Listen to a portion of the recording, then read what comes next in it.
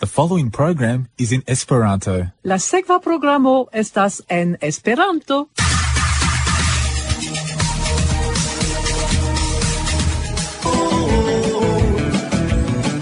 Esperanto. Te vin renkontis mi. Refoje veamo kaj la mar. Iu lingvo pomaro. Esperanto pomaro. Estas alvenita la horo. Oral de infano 40. 3ZZZ 92.3 FM. 3ZZZ 92.3 Como. Saluton. Vi ascoltas la Esperanto elsendon ĉe Radio 3ZZZ. Estas la unua horo, la 4 tagon de septembro 2023, kaj printempo en Aŭstralio. La tiama hodiaŭ estas Met, kaj mi estas Heather Helsingen, kaj mi respondecas pri la programo kaj la panelo. La contribuo de Met estas Enretaj lecionoj, aperis en Kontakto, verkis Viktoro Solé, kaj ŝarĝi elektran aŭton en trajno, el Esperanta Retradio verkis Anton Oberndorfer.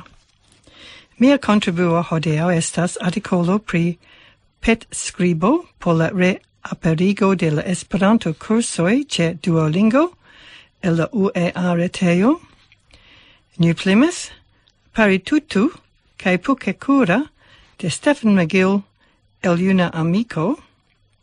Artikolo pri Gobleki Tepe, Erevano Carraro, Mano de Amikeco de Lidia Elbakjan el Monato, kaj Amikeco interbestoj de Paulo Sergio Viana el Esperanta Retradio.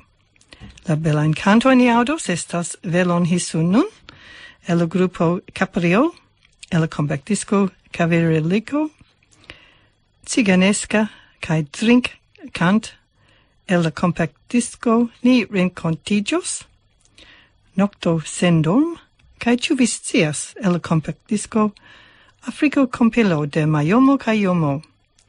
Nun ni aŭdas Velon hisu nun el grupo Kapriol, el kompaktdisko Kavaliriko. Velon hisu nun gila, suprentiru nun gila. Velon hisu nun, hey, hisu gis la pingila. Hey, la fevo ancora ne taugas gila. Velon hisu nun gila, suprentiru nun gila. Velon hisu nun, hey, hisu gis la pingila.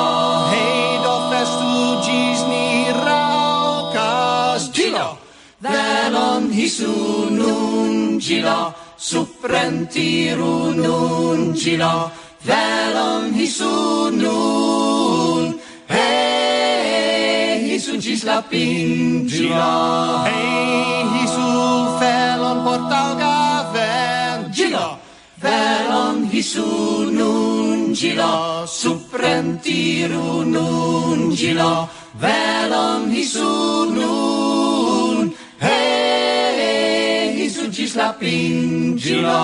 Hey, hisu felon por fest moment gila. Velon hisu nun gila, suprentiru nun gila. Velon hisu nun, hey, hisu gis la pingila. En la hora port ho bona sort, ni drinkos kaj gaje blagos gila. Velon hisu nun gila, suprentiru nun gila. Velon hisu nun, hey, hisu gis la pingila. Hey, la capitano do pagos gila. Velon hisu nun gila, suprentiru nun gila. velon hisu nun. Hey, hisu gis la pingilo.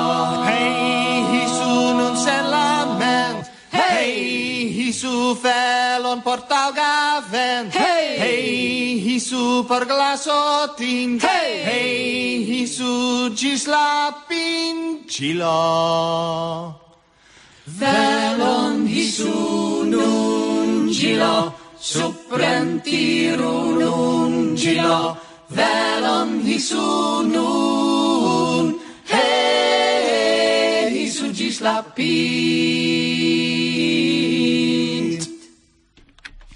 Kai tio estis velon hisu nun el grupo Kapriol el kompaktdisko Kavaliriko. Nun ni audas de UEA. Estas articolo pri Duolingo.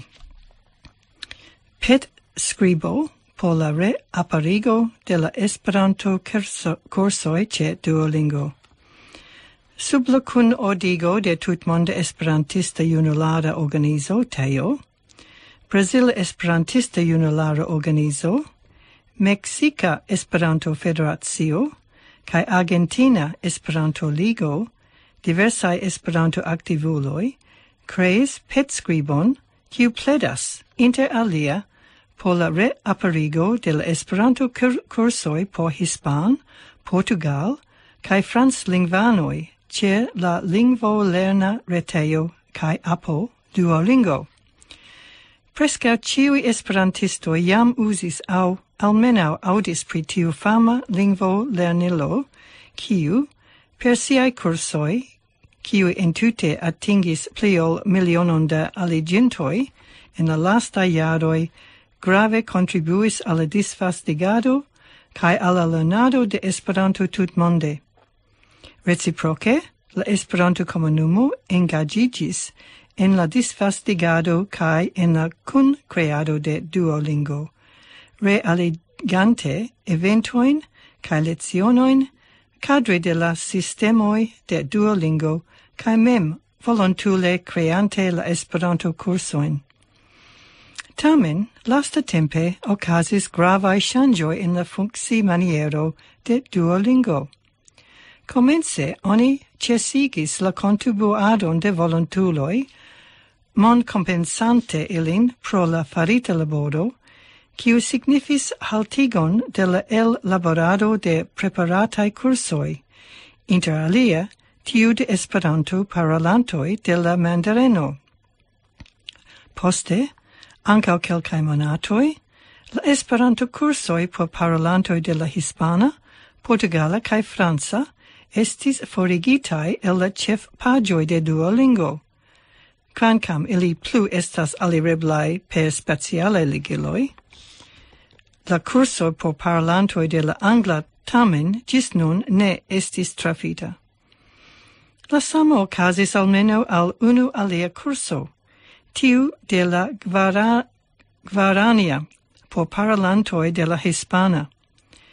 Tiel la volontuloj, kiu kunkreis tiujn kursojn, konstatis ke, anstataŭ disponigi, oni forakvivis ilian laboron. La menciitan petskribon, kreitan reage al tiuj ŝanĝoj, ni invitas subteni kaj disvastigi. Ĝi estas legebla kaj subskribebla ĉe la retejo change.org. Paralele oni kolektas instituciajn subtenojn al la petskribo, kiun oni aldonas al la dokumento rekte liverote al Duolingo. Asocioj, societoj, kultursciencoj, centroj kaj aliaj neregistaraj organizaĵoj bonvolu sendi sian subtenon, subskribitan de la koncernaj respondeculoj ĝis la 15 de septembro, rekte al la kunordiganto Patricio Iglesias je patricio.earo@teo.org, estrarano de Teo. Fakte mia filo nun lernas Esperanto per Duolingo, kaj li ege laboras pri tio kaj baldaŭ li estos vere esperantisto. Ĉion bona. Kaj nun ni aŭdas de Matt. Estas enretaj lecionoj el Kontakto.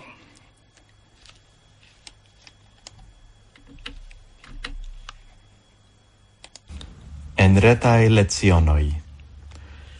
Dum la unuaj semajnoj de la pandemio, ĉiuj instruistoj ekkomencis instrui perrete subite kaj sen antaŭpretiga periodo. Do multaj el ni devige lernis kiel elturniĝi inter nekonataj sistemoj, apoj kaj iloj. Kompreneble, la unuaj interretaj lecionoj ne estis tre sukcesaj, sed iom post iom oni lernis kiel funkciigi la aferon. Ankaŭ la gelernantoj devis alkutimiĝi al la nova medio. La unua leciono estis eniri en la sistemon, la dua tuj malŝalti la mikrofonon, la tria ŝalti ĝin kiam necese. Kurioze, tute ne nepris instrui la studentojn, kiel malŝalti la kameraon. Ili mem lernis tion vere rapide, kaj foje estis tre malagrable paroli al aro da piktogramoj, ĉar oni neniam certas, ĉu ili vere aŭskultas kaj rigardas la ekranon, aŭ ili profitas por fari aliajn nerilatajn laborojn. Tio vere ĝenis min. Mi parolis kun mia ĉefino pri la eblo devigi ilin ŝalti la kameraon, kaj ŝi komencis longan klarigon pri la afero. Do finfine ŝajne mi ne rajtis devigi tion. Tamen mi trovis relativan solvon. Mi faras rektajn personajn demandojn multe pli ofte al tiuj, kiujn mi ne vidas. Kutime, anstataŭ rekte respondi, tiuj sankameraaj partoprenantoj diris: "Ĉu vi povus ripeti la demandon?" Do klare montriĝis, ke tiuj homoj ne taŭge aŭskultis la lecionon. Malgraŭ ĉio estis kelkaj avantaĝoj. Kiam temis pri novaj gelernantoj, ilia nomo legeblis sur la ekrano, do mi povis pli facile enkapigi ilin. Sed foje aperis ne la nomo de la lernanto, sed la nomo de la patro, patrino, frato aŭ fratino, ĉar kelkaj konektiĝis pere de aliula komputilo. Bone, tiamaniere oni ekkonis la familianojn, almenaŭ laŭnome. Foje eĉ pli profunde oni konis ilin, ĉar subite iu el ili forgesinte la retan lecionon ekaperis en la ekrano. Iun tagon la tuta klaso vidis la patron de lernantino, kiu pasis preskaŭ tute nuda malantaŭ ŝi. "Salutu vian patron miaflanke," mi diris. Kaj ŝi, ĉar grenita, kriis: "Paĉjo!" Oni ankaŭ povis koni ĉies domon. Kutime oni vidis nur iliajn ĉambrojn, sed kelkaj ŝatis konstante ŝanĝi la lokon, kvazaŭ temus pri turisma vizito hejma. La plej hontemaj lernis tuj kiel uzi virtualajn fonojn de ekrano, por ke la homoj ne vidu la ejon. Ĉiuj scias ke la plej prestiĝa hejma loko por konektiĝi estas antaŭ plena libra pretaro. Ankaŭ mi faris tion. Tamen, post rearanĝo de mia ĉambro, la komputilo restis kontraŭ malbela ŝranko. Do mi fotis mian bretaron kaj uzis ĝin kiel veran, malveran ekranan fonon. En la muziklernejo, kie mi instruas, la ĉefino volis eltiri profiton el iuj dum pandemiaj kondiĉoj, kaj post la restriktoj ŝi decidis daŭrigi kelkajn retajn kursojn, kun la celo liberigi klasĉambrojn. Neniu komprenas kial ŝi deziris tion, sed tial ŝi estras, por ne devi klarigi siajn farojn. Tamen, char la plei parto e la cursoi bon chance estas de nove ceestai, tio cio nun tempe ocasas estas che cae la instruistoi cae prescau ciui e la lernantoi de tiui retai cursoi trovigas en la sama music lerneia construajo. Do la instruistoi instruas el sia officeio, dum la lernantoi sekvas la lecionoin e la trinkeio au e la biblioteco, ciui connectitae alla sama mal rapida sen drata reto. Tiu articolo aperis en la revuo Kontakto numero 311 cae gin verkis Viktoro Solé. O pli bone lerni in la drinkejo, ĉu ne? Nun ni aŭdas la kanton Ciganeska e la kompaktdisko Ni Renkontiĝos.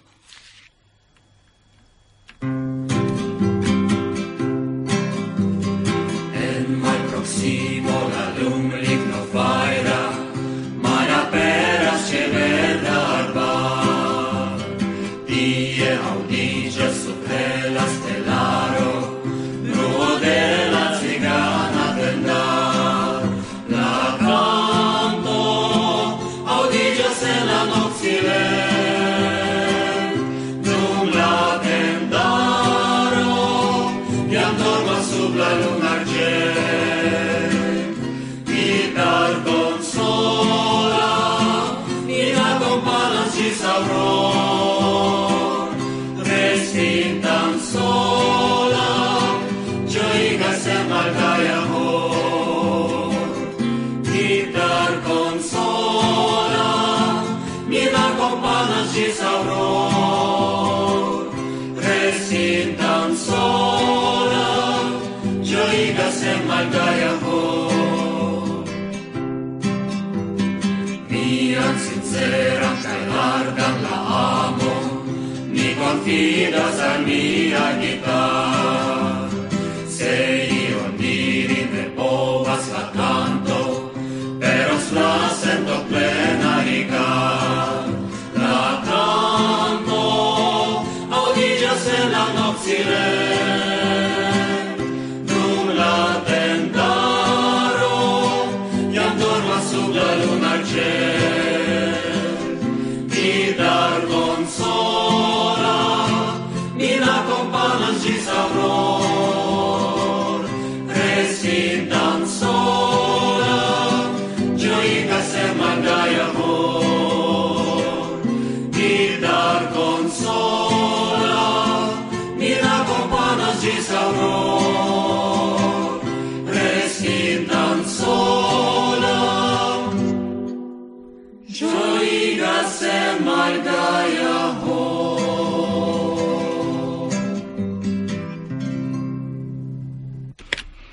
Kaj tio estis la Ciganeska de la kompaktdisko Ni Renkontiĝos, kaj estas ankaŭ la plej popularaj kantoj de sovietaj kaj rusiaj esperantistoj. Nun ni aŭdas de Stefan McGill, kiu certe vi ĉiuj konas. Tiu artikolo aperis en Juna Amiko. New Plymouth, Paritutu kaj Pukekura. New Plymouth estas agrabla havena urbo sur la okcidenta marbordo de la norda insulo de Novzelando. Mi bone konas ĝin, ĉar miaj geavoj post retiriĝo de la fambieno en Ahititi transiris al New Plymouth, la ĉefa urbo de la provinco Taranaki, kie pli bonas la subtenoj por emerituloj. Mia patro kaj mi vojaĝis tien aŭte en ĉiu feria periodo, dividante la ŝoforadon dum niaj noktaj vojaĝadoj. In tiuj tempoj oni rajtis tendumi ia ajn, ankaŭ flanke de la vojo. Post kelkaj jaroj, tiu aŭto mortis, kaj ni tumulte modernigis nian veturilon Fakte temis pri camioneto el 1927, Ford modelo A. Do, mi ege esploris la peisaĝojn de New Plymouth. Ni ofte celis la monton paritutu. Tiu estas vulkana kerno, solidigita lafo, kiu rezultas en ege kruta monto. Mi kutimis atingi la pinton in circa 25 minutoj, kaj ĝui la vidon de tie. Kompreneble, tiam estis minimumaj helpiloj, grimpantoj prizorgis sin mem. Eventuale en la plej kruta parto estis ŝnuro subtenata per metalaj stangoj. En januaro 2020, mi povis revisiti tiun monton. Kiom alia estas nun la servoj kaj prizorgoj sur la monto. Ĉie estas gvidreloj kaj belaj lignaj pontetoj ĉe malfacilaj partoj. Abundas informaj ŝildoj, por ke vizitantoj sciu pri ĉio sur la monto. Plia fama loko estas la belega parko Pukekura, kun lago kaj fontanoj kaj belegaj arbaroj. Mi memoras la parkon pro tute specifa kialo. La nova regino de Britio kaj Novzelando visitis nin en decembro 1953. Ŝi visitis urbojn tra la tuta lando, inclusive de New Plymouth. Nia klaso en Ahetiti estis vojaĝigita 60 kilometrojn al la grandurbo por vidi ŝin. Nun, en 2023, mi povis revidi la naturan terason de la cricket-ludejo, kie mi sidis sesjara kun mia eta brita flago, attendante horojn por ke venu la regino. Ŝi fine aperis en limuzino, sendube Rolls-Royce. Rondiris malrapide la grandan terenon, svingante la manon salute, kiel perfekte kutimas fari la anoj de la reĝa familio. Ĉiuokaze temis pri tre memorinda tago. De tiam ĝis ŝia fina forpaso mi admiregis ŝin. La cetera reĝa familio estas plejparte malbrila ĝis skandale katastrofo, sed Elizabeto ĉiam restas mia heroo. Ŝi diris kun afektita voĉo, tipa en tiu tempo, ke ŝi dediĉas sin en 1953 al Britio kaj la imperio. Tio ekzistis tiam, por lojala servado. Tra 70 jaroj ŝi plenumis tion superabunde. La servoj en New Plymouth ege evoluis kun multaj tranoktigaj ebloj kaj luksaj restoracioj. La urbo havas ege longan ĉefstraton, straton Devon. Do, post ĝuinda restado, ni pluiris tra Wanganui kaj Palmerston North, kie ni tranoktis en familia etoso, por pluiri suden ĝis la nacia ĉefurbo kaj sidejo de la registaro Wellington. Kia bela lando ĝi estas. Ni visitis en tiu tempo por la Australia kaj Novzelando kune somera kurso kaj kongreso. Kaj ankaŭ Stefan McGill partoprenis. Antaŭ nelonge mi aŭdis pri antikva monumenton en Turkujo. Do mi serĉis iom da informo pri ĝi. Do, jen. La nomo estis Gobleki Tepe. Oni supozas ke la Gobleki homoj estis organizitaj grupoj de centoj de ĉasistoj kiu gvidis tutajn gregojn de gazeloj en kaptilojn. Tiuj homoj konstruis monumenton kiu estas proximume 6,500 jarojn pli malnova ol Stonehenge, kaj proximume 7,000 jarojn pli malnova ol la plej malnova el la piramidoj. Kreinta antaŭ proximume 12,000 jaroj, fare de nekonataj konstruistoj, Gobleki Tepe estas pruvo de altnivela socio estis existante sur la tero antaŭ dekoj de miloj de jaroj. Situante proximume 6 milojn de Urfa, antikva urbo en nuntempe Turkujo, Gobleki Tepe estas unu el la plej grandaj, plej gravaj antikvaj ejoj iam malkovritaj sur la planedo. Ĝis nun spertuloj ankoraŭ ne havas ideon, kiuj konstruis ĉi tiun grandegan, fascinan ejon. Ĝi estas konsiderita la unua templo de la mondo. La plej granda parto de tiu praejo daŭre restas entombigita. Kiu konstruis ĝin certigis ke la komplekso plu vivis dum miloj de jaroj, replenigante la diversajn ejojn kaj enterigante ilin profunde. Estas kredite ke Gobleki Tepe estas tombloko, sed ĝis nun tomboj ne estis trovitaj. Gobleki Tepe foje estas referita kiel la Stonehenge de la dezerto. Ĝi estas serio de plejparte cirklaj kaj oval formaj strukturoj metitaj sur la pinton de monteto. Gobleki Tepe unue estis ekzamenita kaj sekve malakceptite fare de Universitato de Chicago kaj Istanbul Universitato Antropologoj en la 1960-aj jaroj. Spertuloj supozis ke la tumulo estis nenio pli ol forlasita mezepoka tombejo. Gobleki Tepe verŝajne estis starigita proximume 10,000 jaroj antaŭ Kristo.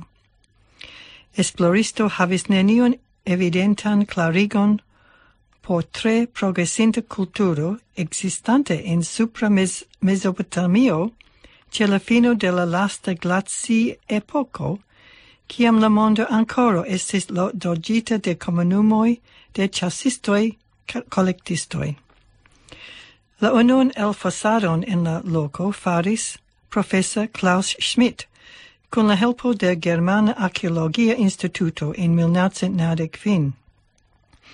Ĝis nun elfosadoj kaj geomagnetaj rezultoj rivelis ke ekzistas almenaŭ 20 ŝtoncikloj temploj sur la loko.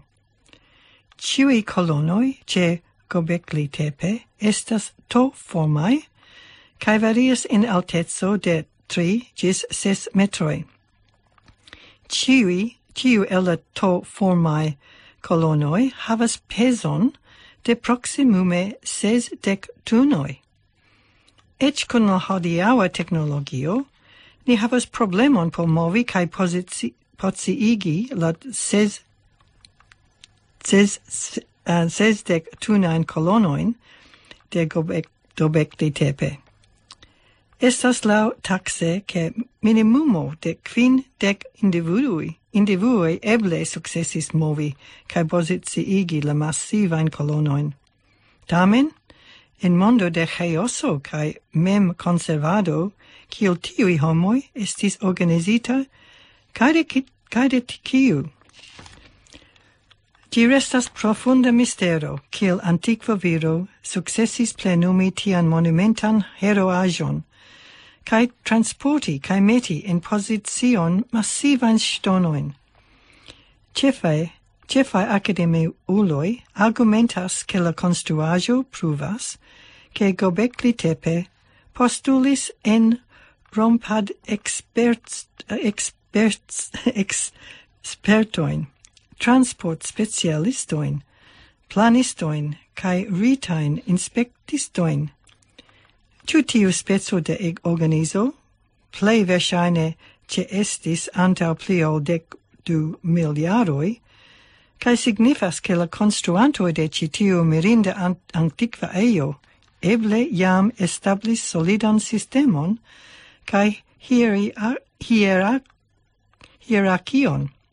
Oni credas che la formoi colonoi estas stiligitai homoi, pro la facto che la plei multai el ili portretas homoin extremajoin. Tamen, spetuloi anca trovis cisadoin de abstractai simboloi kai combinajoin de sceneioi sulla massivai colonoi de Gobleki Tepe.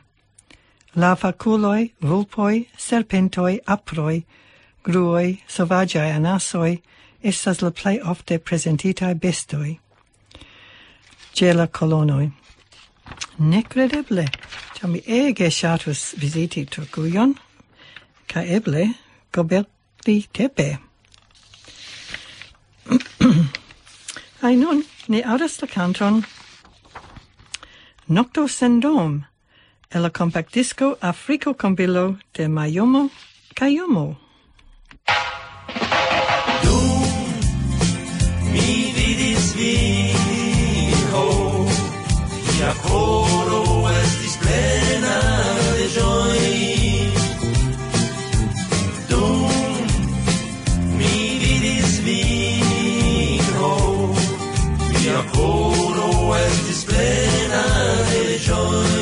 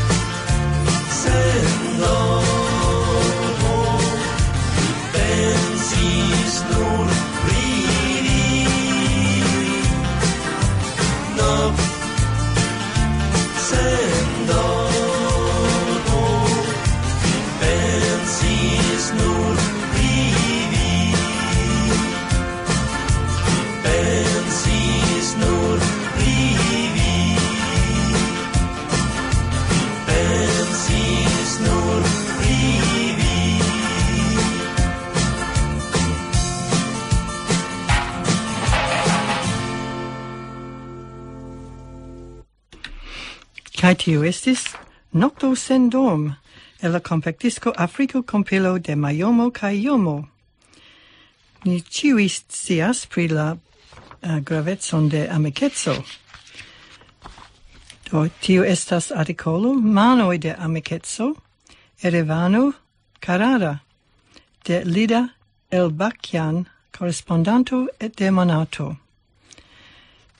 Tiu komenciĝis in 1961 dum internacia renkontiĝo okazanta en tiu dua jaro en la itala urbo Carrara, centro de elfosado kaj prilaborado de natura blanka marmoro. Ĝin partoprenis eksterlandaj skulptistoj, inter ili ankaŭ sovietaj. En la sovieta delegatado estis la armeno Ara Harut-Junjan, kiu kunportis sian skulptaĵon nomatan Juneco. Dum ekskurso al la foseo de blanka marmoro, Ara rimarkis grandan skulptaĵojn. Temis pri kapo kaj manoj de Kristo. Li interesiĝis. Por kiu projekto estas faritaj tiuj eroj? Oni klarigis al li, ke estis planate crei gigantan monumenton je Kristo, sed la mendinto ĉesigis la financaron kaj forlasis Carrara.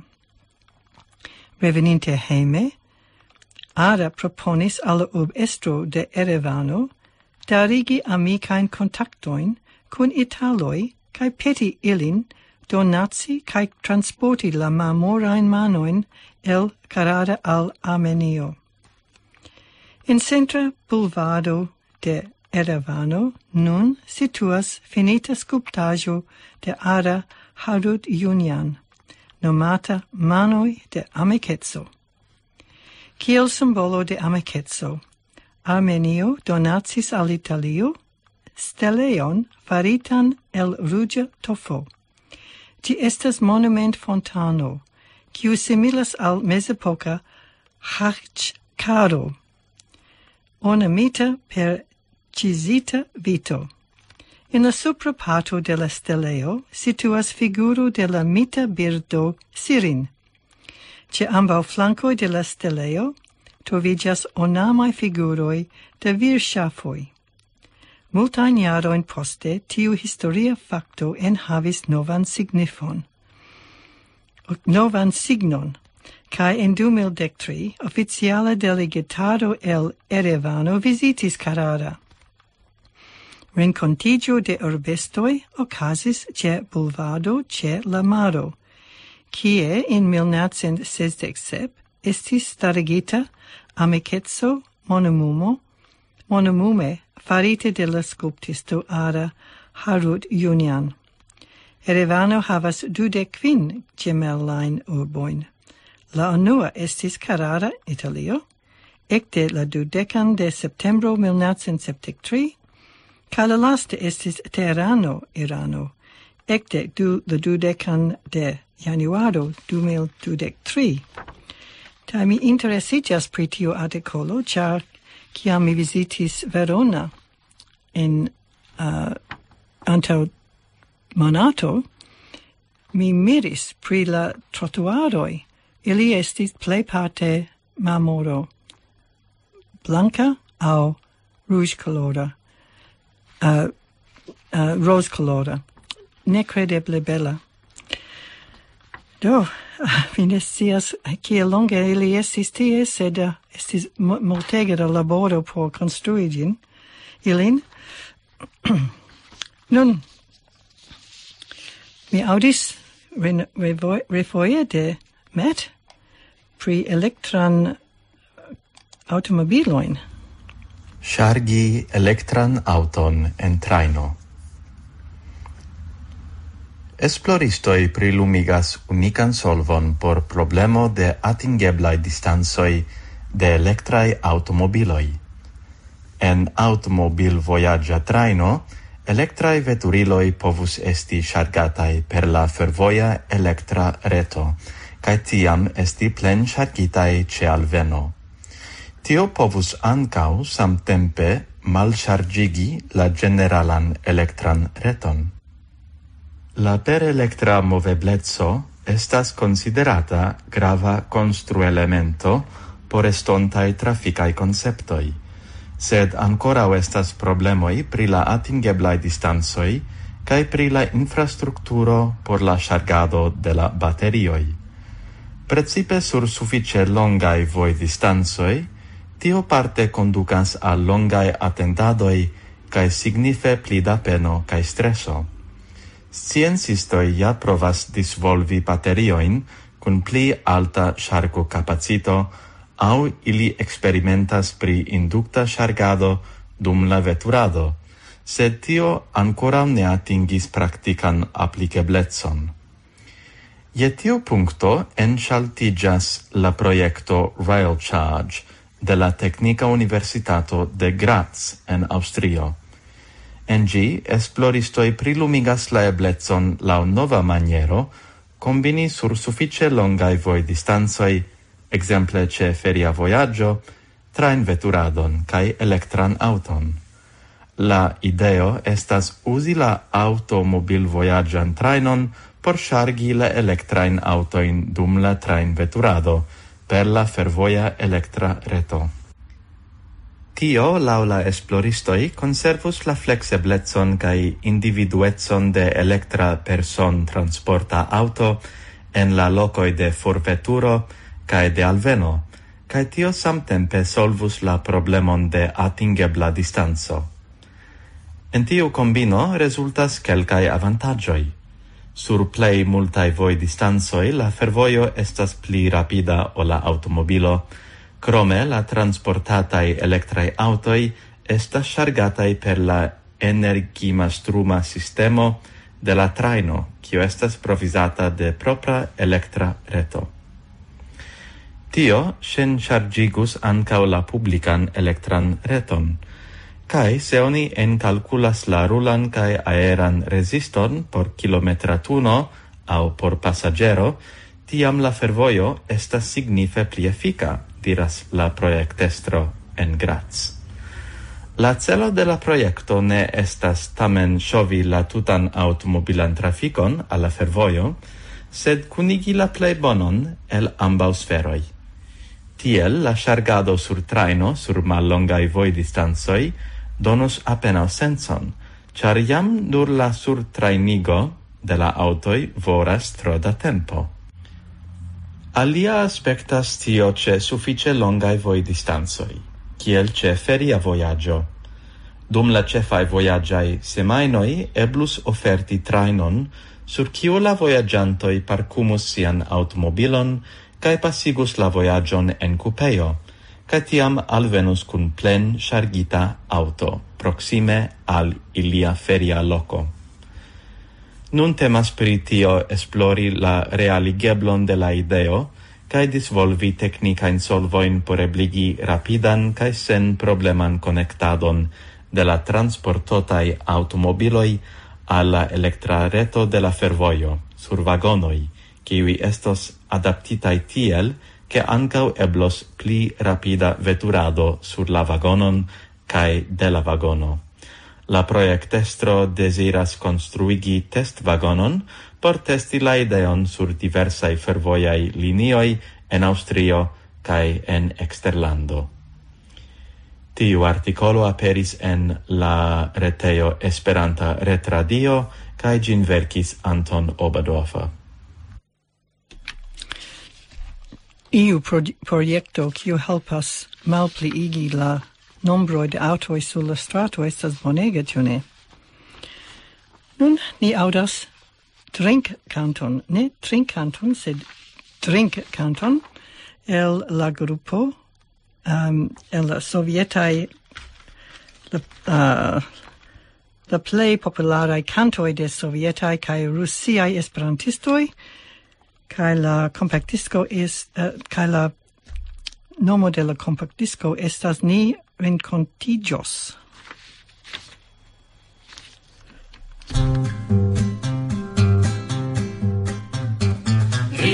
Po glaso, kiam junas ni, iam enardeco restos ni sen vin. Drinku ni po glaso, kiam junas ni, iam enardeco restos ni sen vin. Dormo en vojrandoj, kiam junas ni, iam enardeco prietaŭmas ni. Dormo en vojrandoj, kiam junas taŭgos li. Amu ni knabinojn, kiam junas ni, tiam en alteco restos nur en ci. Amu ni knabinojn, kiam junas ni, tiam en alteco restos nur en ci. Lernu Esperanton, kiam junas ni, por la tuta vivo ĉiam taŭgos ĝi. Lernu Esperanton, kiam junas ni, por la tuta vivo ĉiam taŭgos ĝi. Por la tuta vivo ĉiam taŭgos ĝi. Kaj tio estas la Drink-kant el la kompaktdisko Ni Renkontiĝos. Nun ni aŭdas pli pri amikeco. Kaj tio estas amikeco inter bestoj. Artikolo de Paulo Viana el Brazilo, el Esperanta Retradio. Amikeco estas eterna temo por edifaj, poeziciaj, filozofeciaj, sento plenaj mesaĝoj en libroj, revuoj kaj interretaj filmetoj. Ĉu tamen oni povas konsideri tiun fenomenon laŭ pure scienca vidpunkto? Laŭ scienca vidpunkto oni difinas amikecon kiam du homoj konstante preferas ĉeesti unu al la alian anstataŭ aliulon. Lastatempe medicinaj objektivaj publikaĵoj indikas, ke kunvivado kun amikoj bonfaras al la homa sano corpe kaj psike. Tamen, sciencistoj en la Universitato de Exeter en Britujo publikigis antaŭ nelonga tempo longan interesan studaĵon pri amikeco inter bestoj, kiu montras ke ĝi fakte estas grava biologia fenomeno multe pli ampleksa ol oni povis supozi. Oni facile komprenas ke la similaj simioj havas amikojn, sed ankaŭ individuoj en la tuta animala regno havas amikojn, simile kiel homoj, birdoj, fiŝoj, ĉevaloj, delfenoj kaj multaj aliaj. Amikeco evoluis laŭlonge de la jaroj, ĉar ĝi alportis avantaĝojn same al bestoj kiel al homoj. Animaloj kunuloj vivas pli longe kaj sane per reciproka helpo alfronti la vivo defiojn. Amikoj povas proponi apogon en tempo de konfliktoj kaj protektadon kontraŭ minacoj de predantoj kaj manko de nutraĵoj. Tia alianco povas helpi, ke oni evitu vundojn kaj morton. Ekzemple, lupoj kaj balenoj, kiu bone kunvivadas en grupoj, pli facile postvivas, okaze de manko de nutraĵoj, ol tiuj, kiu restas iom for de la grupo. La unua kundividas nutraĵon kaj utilan informojn. Kvankam la moderna homo vivo alfrontas malsamajn riskojn, se kompari kun ursoj kaj lupoj, tamen la fina rezulto de amikeco plu estas vera. Kiam oni observas homajn geamikojn, oni rimarkas ke ili estas similaj individuoj laŭ pluraj aspektoj. Ili montras similajn temperamentajn tendencojn, plezurojn kaj talentojn. Ĉi tion sciencistoj nomas homofilio, kaj ĝi estas observebla ankaŭ inter bestamikoj. Ĝi pliigas la fidon al amiko. Simioj, zebroj, elefantoj kaj balenoj prefere elektas amikojn inter tiuj, kiu havas similan aĝon. Ĉimpanzoj preferas tiujn, kiu havas similan personecon. Ankaŭ inter familianoj pli facile estiĝas amikaj rilatoj. malgraŭ la konata rivaleco inter fratoj. Rilate al amikaj kondutoj, la plej efika kaj ofta estas korpaj intertuŝoj. Iuj birdoj purigas la plumon de amiko per sia beko, dum sumioj uzas la manon. Ni homoj brakumas unu la alian. Generale, la fizika proximeco helpas amikecon.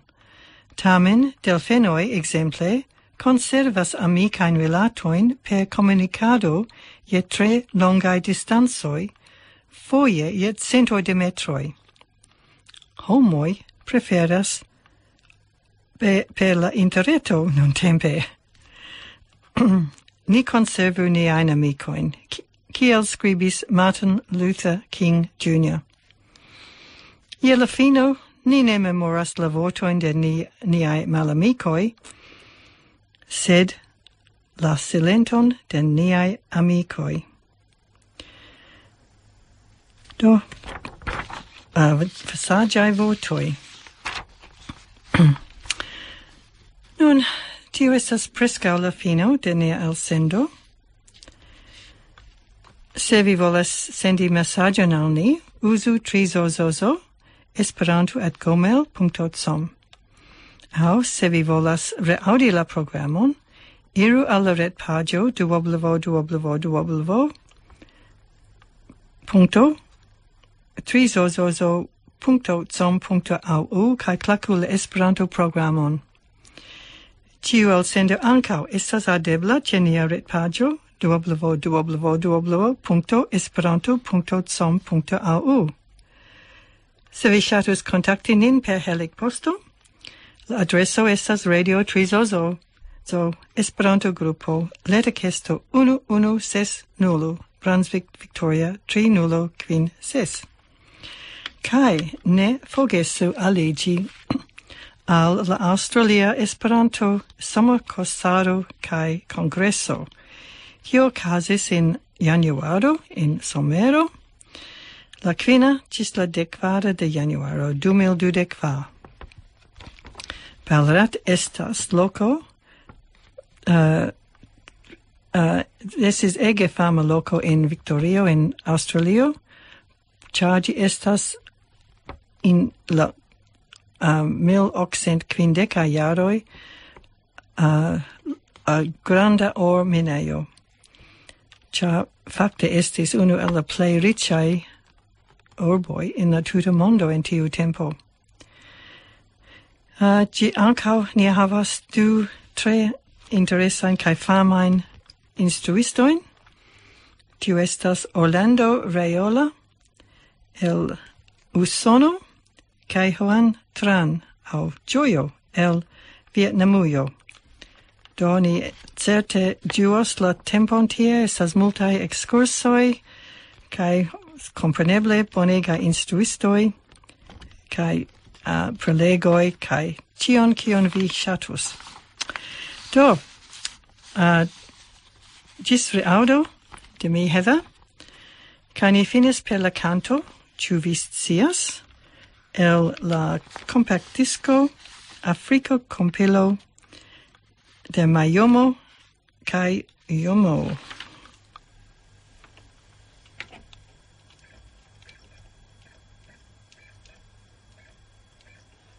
Oh, if we can find it.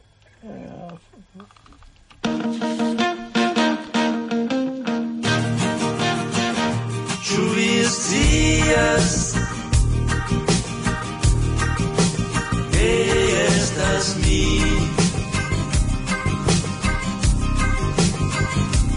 Kiu certegas vian vivon? Scias que estas kun mi, que vi vivos bone en via vivo, via cara uli,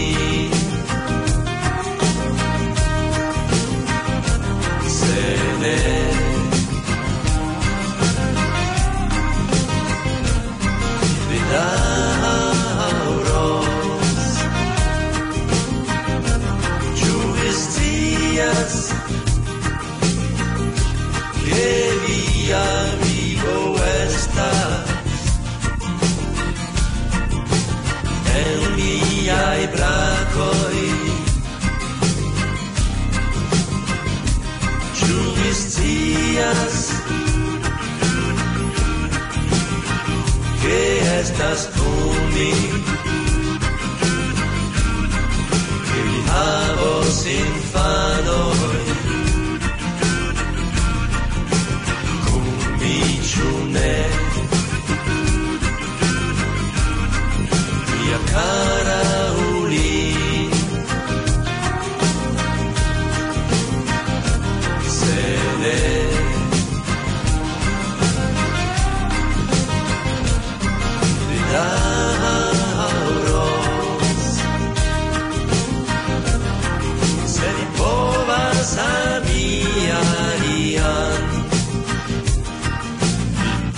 Te vidos que via vivo estos difectitas iam cau perdo iam delenson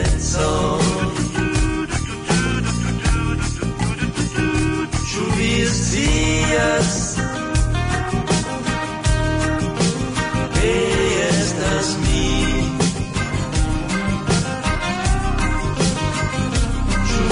días estas mi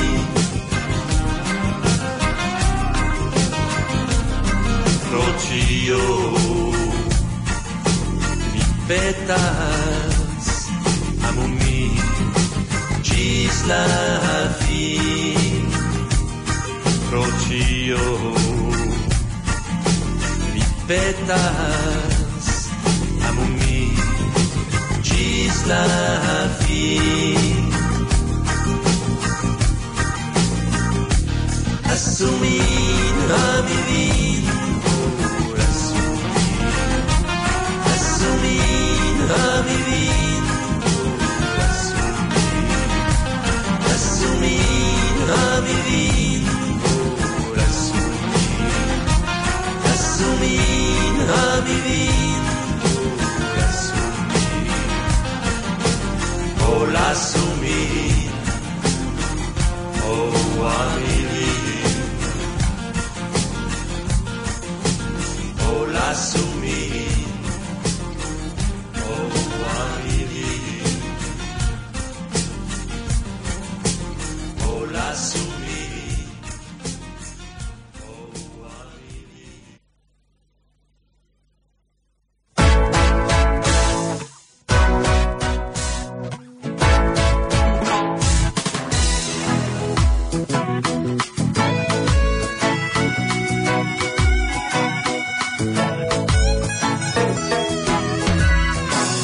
Malgraŭ la diverseco de niaj rasoj, tamen nia sango samas kolore. Malgraŭ la diferenco de niaj lingvoj, ni estas kaj restos ĉiam gefratoj. Mi estas kongolano, jejal, kaj vi angolano, kaj litogolandano, jejal. Kashi zambianino ni estas ĉiuj. صرحت به الحكومة الأسترالية